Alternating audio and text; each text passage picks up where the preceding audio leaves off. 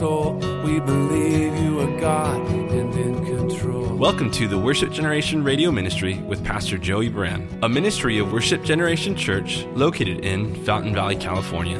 For more information, please visit us at www.worshipgeneration.com. We believe in the power of the gospel. We believe you can transform every soul. We believe you're the Savior. Now let's join Pastor Joey as we study through the Bible. Let the nations be glad, all his saints rejoice, and let the people sing praises and lift their voice. All right, so as we come to the book of Judges, we come to that book that chronologically in your Bible follows the book of Joshua, and it also follows the book of Joshua chronologically in the historical timeline. So Exodus and coming out of Egypt is about 1500 BC, when the nation of Israel was brought out of their captivity in Egypt. The 40-year wilderness wandering, Moses dies on the east side of the Jordan River, and then Joshua leads them to the promised land with Caleb and the rest, and they conquered the land, which we spent quite a few weeks on, a couple months on Tuesday night in the book of Joshua while we were doing Sermon on the Mount here on Saturday nights. So Joshua steps into eternity, and now the nation of Israel, they're in the land. They don't have a great leader like Moses. They don't have a great leader like Joshua. They've had two incredible leaders back to back, and now they're sort of like, they've received their inheritances, but they have to go get their inheritances as well.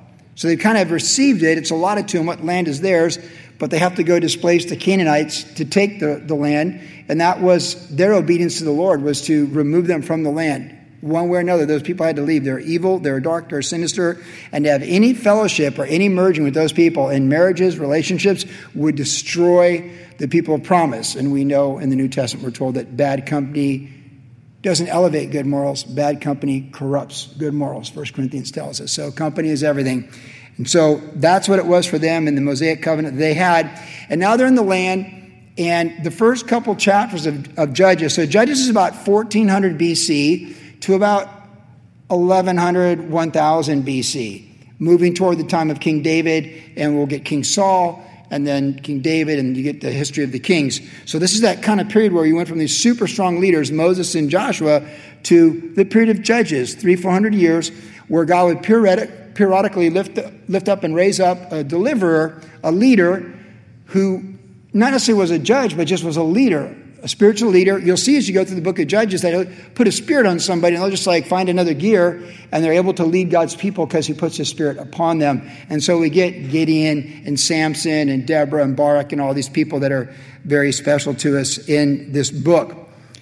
That being said, as I mentioned Tuesday night, the book is challenging in some ways because it's not really good news. It's like when you study human history and there's certain parts of history, it's like, oh, this is a dark period of human history, because these are the people of God in a covenant. They have the promises. They're set up to be successful. But what we find in this book is the nation as a whole goes into a deterioration. They deteriorate, or degeneration. They go from the leadership of Moses, the victories of Joshua, to everyone doing what's right in their own eyes. That's what happens in this book.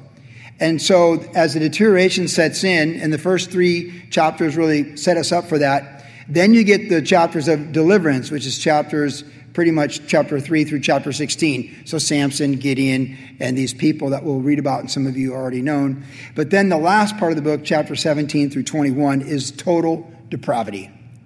So you get deterioration, then you get these cycles of deliverance, and then you get just total depravity. And honestly, throughout my 34 years walking with Jesus, every time I read the book of Judges, I feel like I'm reading about America. And I'm sure I'm not the only one that feels that way. But then like each time I read, it's like 2 years farther down the road with where we're at in our timeline. It's like, man, this is the cycle. It's like we're in this cycle as a nation.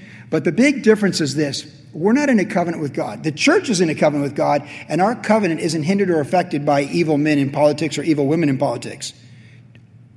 Our leadership never changes. Jesus Christ is the King. Whoever lives and intercedes for us. So while you might look at a national sense with a national identity, feel like this is kind of what's happened to the greatest country in human history, which we really are, it's not even close, actually. Still, it's not about being an American. It's not even about the Constitution or these things, which are all important things that we've all benefited from, and so has human society. It's really about the church, our covenant, and how we shine for the Lord in a time like the book of Judges, not just for America, but for the entire planet. And that's definitely the perspective we want to have as we go through the book of Judges. But it's hard not to see, just go like, wow, this is insane, because this is like we're watching this movie right now play out in front of us. But don't let it unsettle you, because the book of Judges can unsettle you, like today's news. But even as Christ is on the throne right now to lead us, God was on the throne then leading them. And good things happen to people who choose to make good decisions in the book of Judges. And as we left off on Tuesday night, I start with tonight. The book of Judges is about amazing men and women who God put his Spirit upon them to do great things in a dark time. That is who we want to be.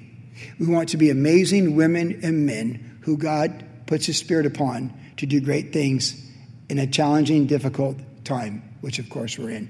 So that's our undergirding application as we go through the book of Judges topically from now till the holiday season. Okay? So now as we come to chapter 1, the first couple chapters is sort of connecting the book of Joshua with the new direction of Judges and this timeline and these different things. And in chapter 1, we have this interesting story that we saw Tuesday night. And it's like the Lord just so spoke to us on this. It was not my intention that this would be the topical study for tonight, but absolutely I thought it would be on Tuesday, and confirmed by the Lord all week that this is what we're studying tonight topically. So in verse 22, as it's reviewing in chapter 1 that the people have come into the land, we read about the house of Joseph, and they've been given territory. Now the house of Joseph is Manasseh and Ephraim, subdivided.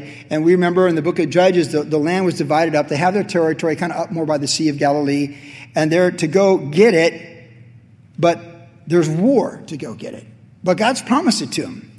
And so we pick up in verse 22 tonight, and we're going to talk about the man who found mercy, or the man from Luz. And we read this. And the house of Joseph also went up against Bethel, and the Lord was with them. So the house of Joseph sent men to spy out Bethel.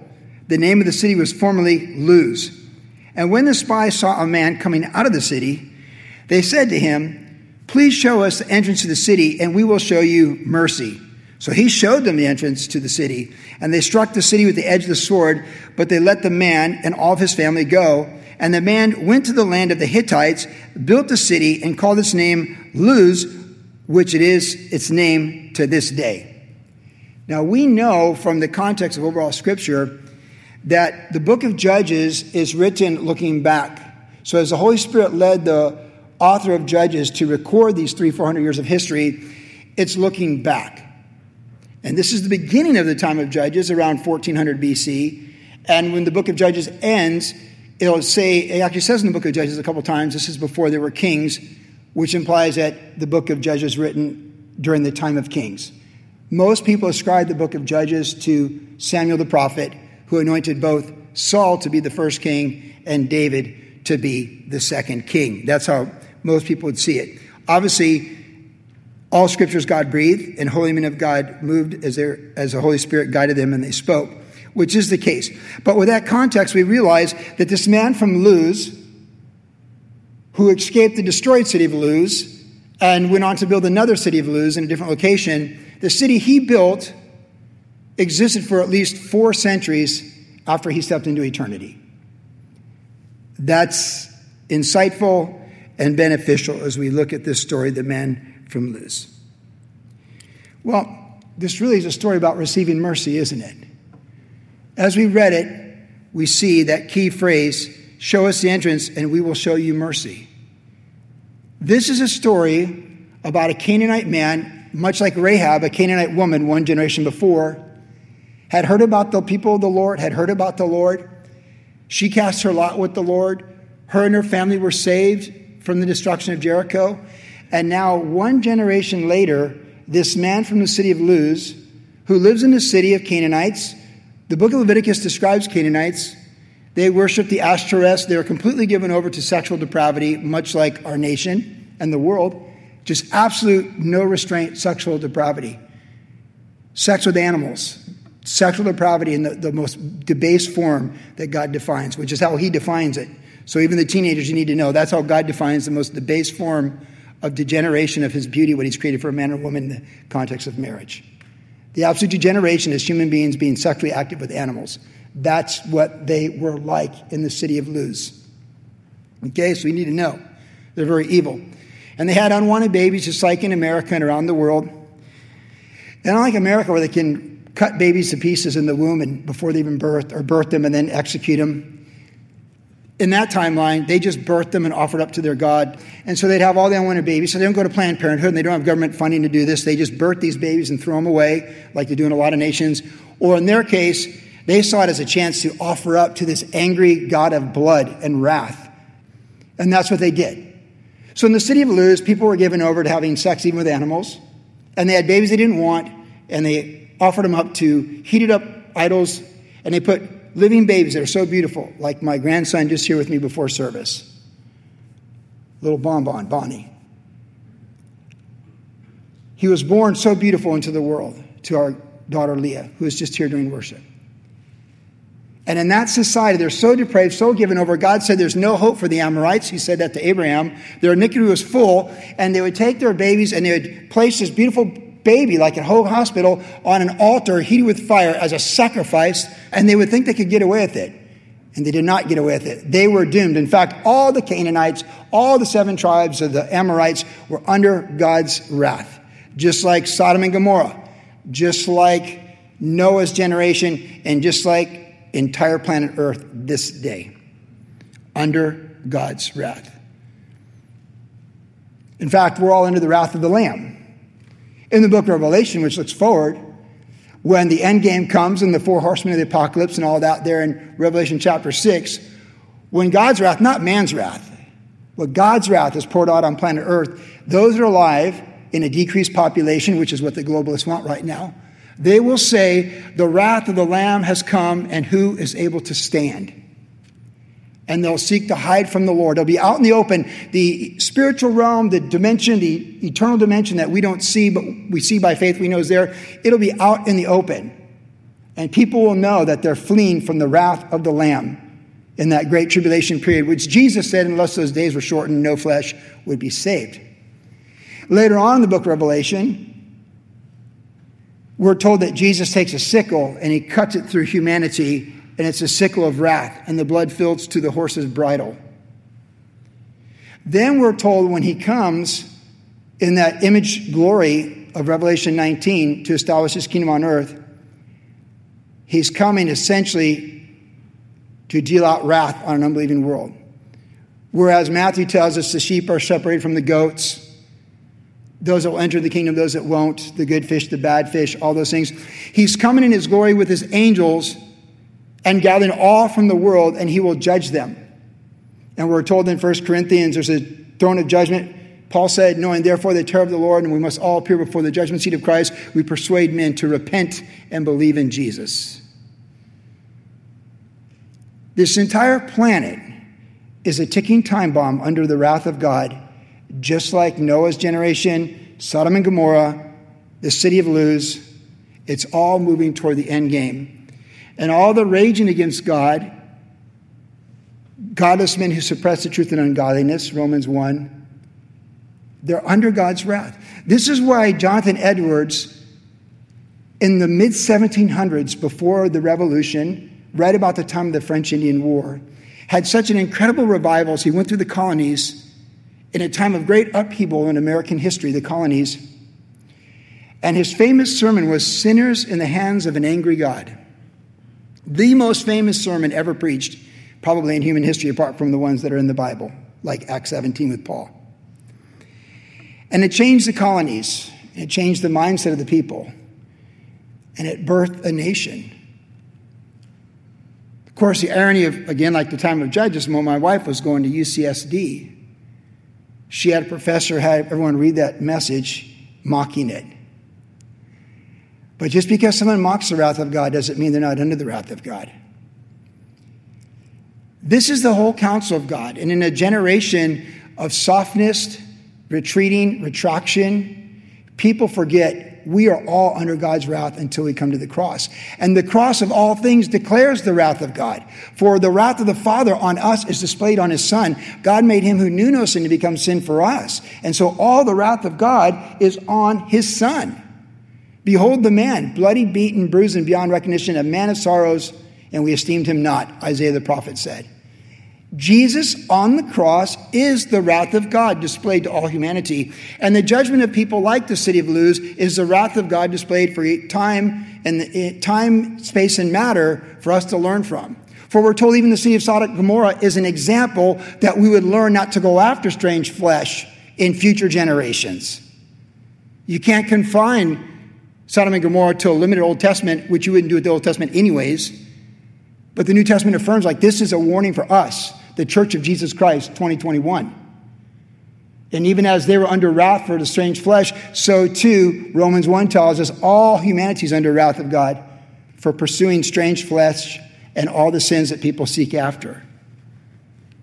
And our society cancels grace and truth, but even more so, wrath and judgment. And they are both absolutely true. So we say perfect justice has to have perfect judgment, and perfect judgment is wrath. So mercy, for me, when I gave my life to Christ in the spring of 87, for you, if you've given your life to Christ, mercy is passing from under God's wrath to under his grace.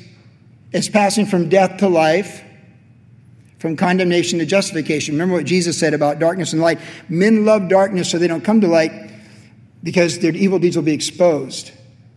For the Son did not come into the world to condemn the world, but the world is already condemned. So we're already condemned and under wrath. The message of the gospel and the good news of Jesus Christ, the Great Commission in Mark 16, Matthew 28, is to go in all authority under Christ and make disciples and win people to Christ. And when you see the book of Acts and you see the preaching of the apostles there in the book of Acts, particularly like Acts chapter 3, Peter is pleading with his Jewish brethren to repent from their sins and come from being under wrath to being forgiven, and that times of refreshing may come. And then as Paul the apostle went out into that Roman world and he preached at Mars Hill and Thessalonica and Corinth, in these places, he implored people, he begged people to turn from sin and being under the wrath of God to be saved by grace and faith in Jesus Christ, to receive him as Lord and Savior, as he said to the Philippian jailer. When he said, "What must I do to be saved?" He said, "Believe on the Lord Jesus, you and your household." And he passed from death to life, the Philippian jailer. He heeded the message of mercy and grace in the person of Jesus Christ. So this message, this story, is about a man condemned, a man and his family under God's wrath, in a city under wrath, in a people group under absolute perfect justice of wrath of God, to be executed by the people of God in their context of their covenant. The church never has that, but they did. And their obedience is to fulfill that.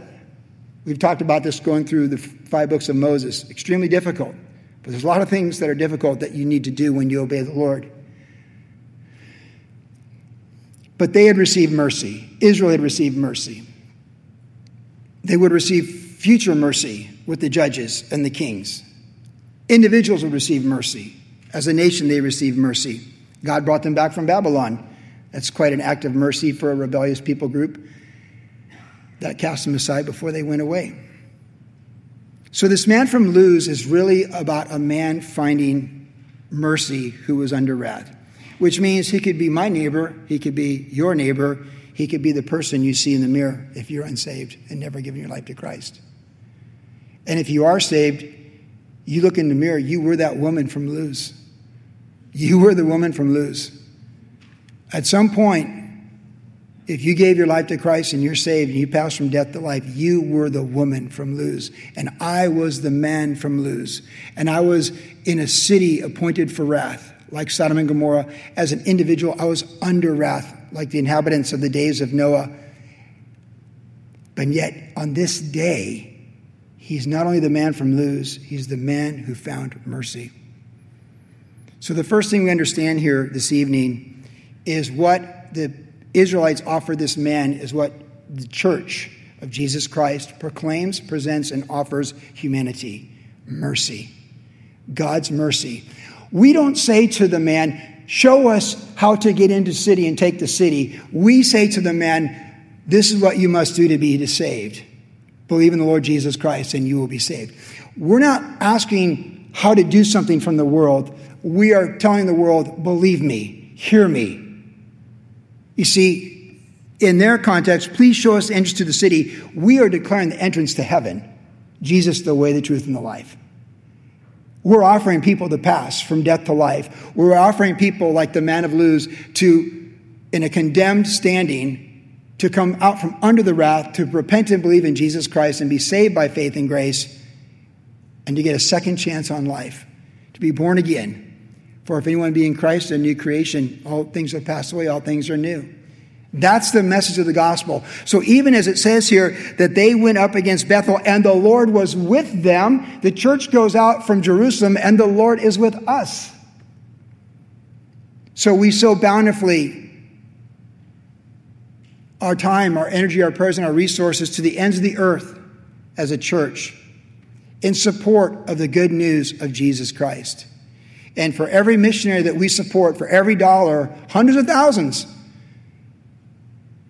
that go out from this small church, we are not telling people, asking people, how do we take this city? We are supporting people who are declaring to humanity in many different tongues, tribes, and ethnicities how to find mercy through repentance and faith in Jesus Christ. The authority they had for wrath is the same authority we have for mercy and grace. And as they granted mercy to this man with the authority God gave them, so too we are ambassadors for Christ. We are citizens of heaven. So when you wake up in the house you're in and you have your neighbors and you have your community and you have your workplace, we are ambassadors of Christ and we have the same type of authority. But we're not there to say, how do we destroy the city? We're there to say how you can be saved. And as they had the authority to offer mercy to a condemned person, we have the authority of the church, for the keys of the kingdom have been given to us.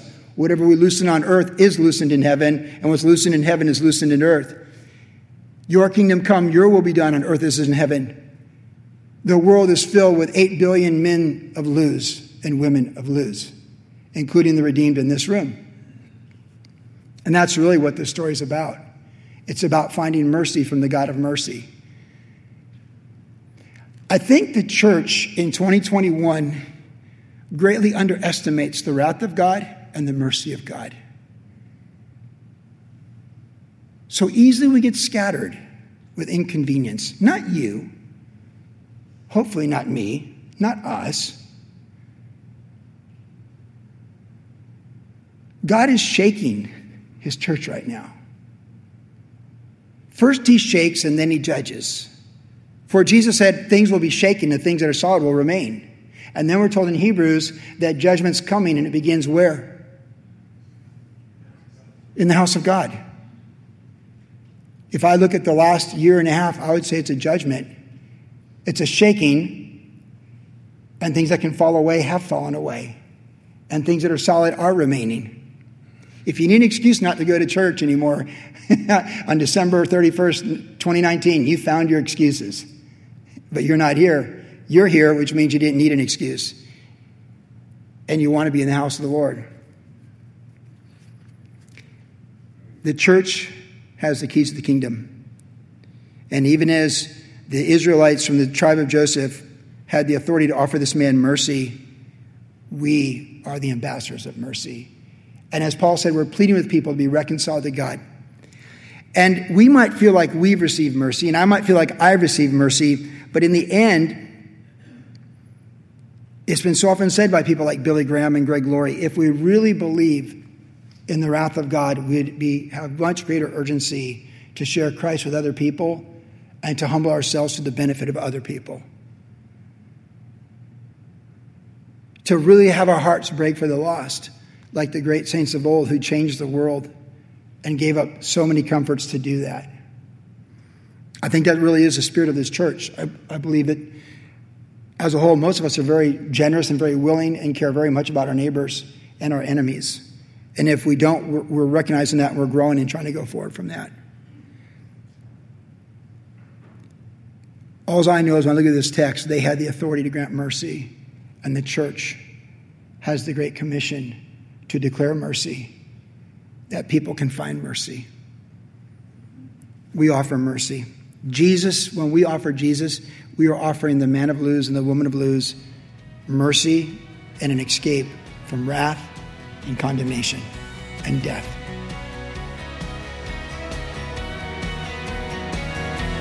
You've been listening to the Worship Generation Radio Ministry with Pastor Joey Baran. If you would like more information about the ministry of Worship Generation, visit us online at www.worshipgeneration.com, where you can listen to the podcast of today's entire message. Worship Generation is located at 10350 Ellis Avenue in Fountain Valley, California. Our service times are Saturday evenings at 6 p.m. and Tuesdays at 7 p.m. And also follow Pastor Joey on Instagram under the tag name @JoeyBaran. Thanks for listening, and God bless. Not ashamed of the gospel.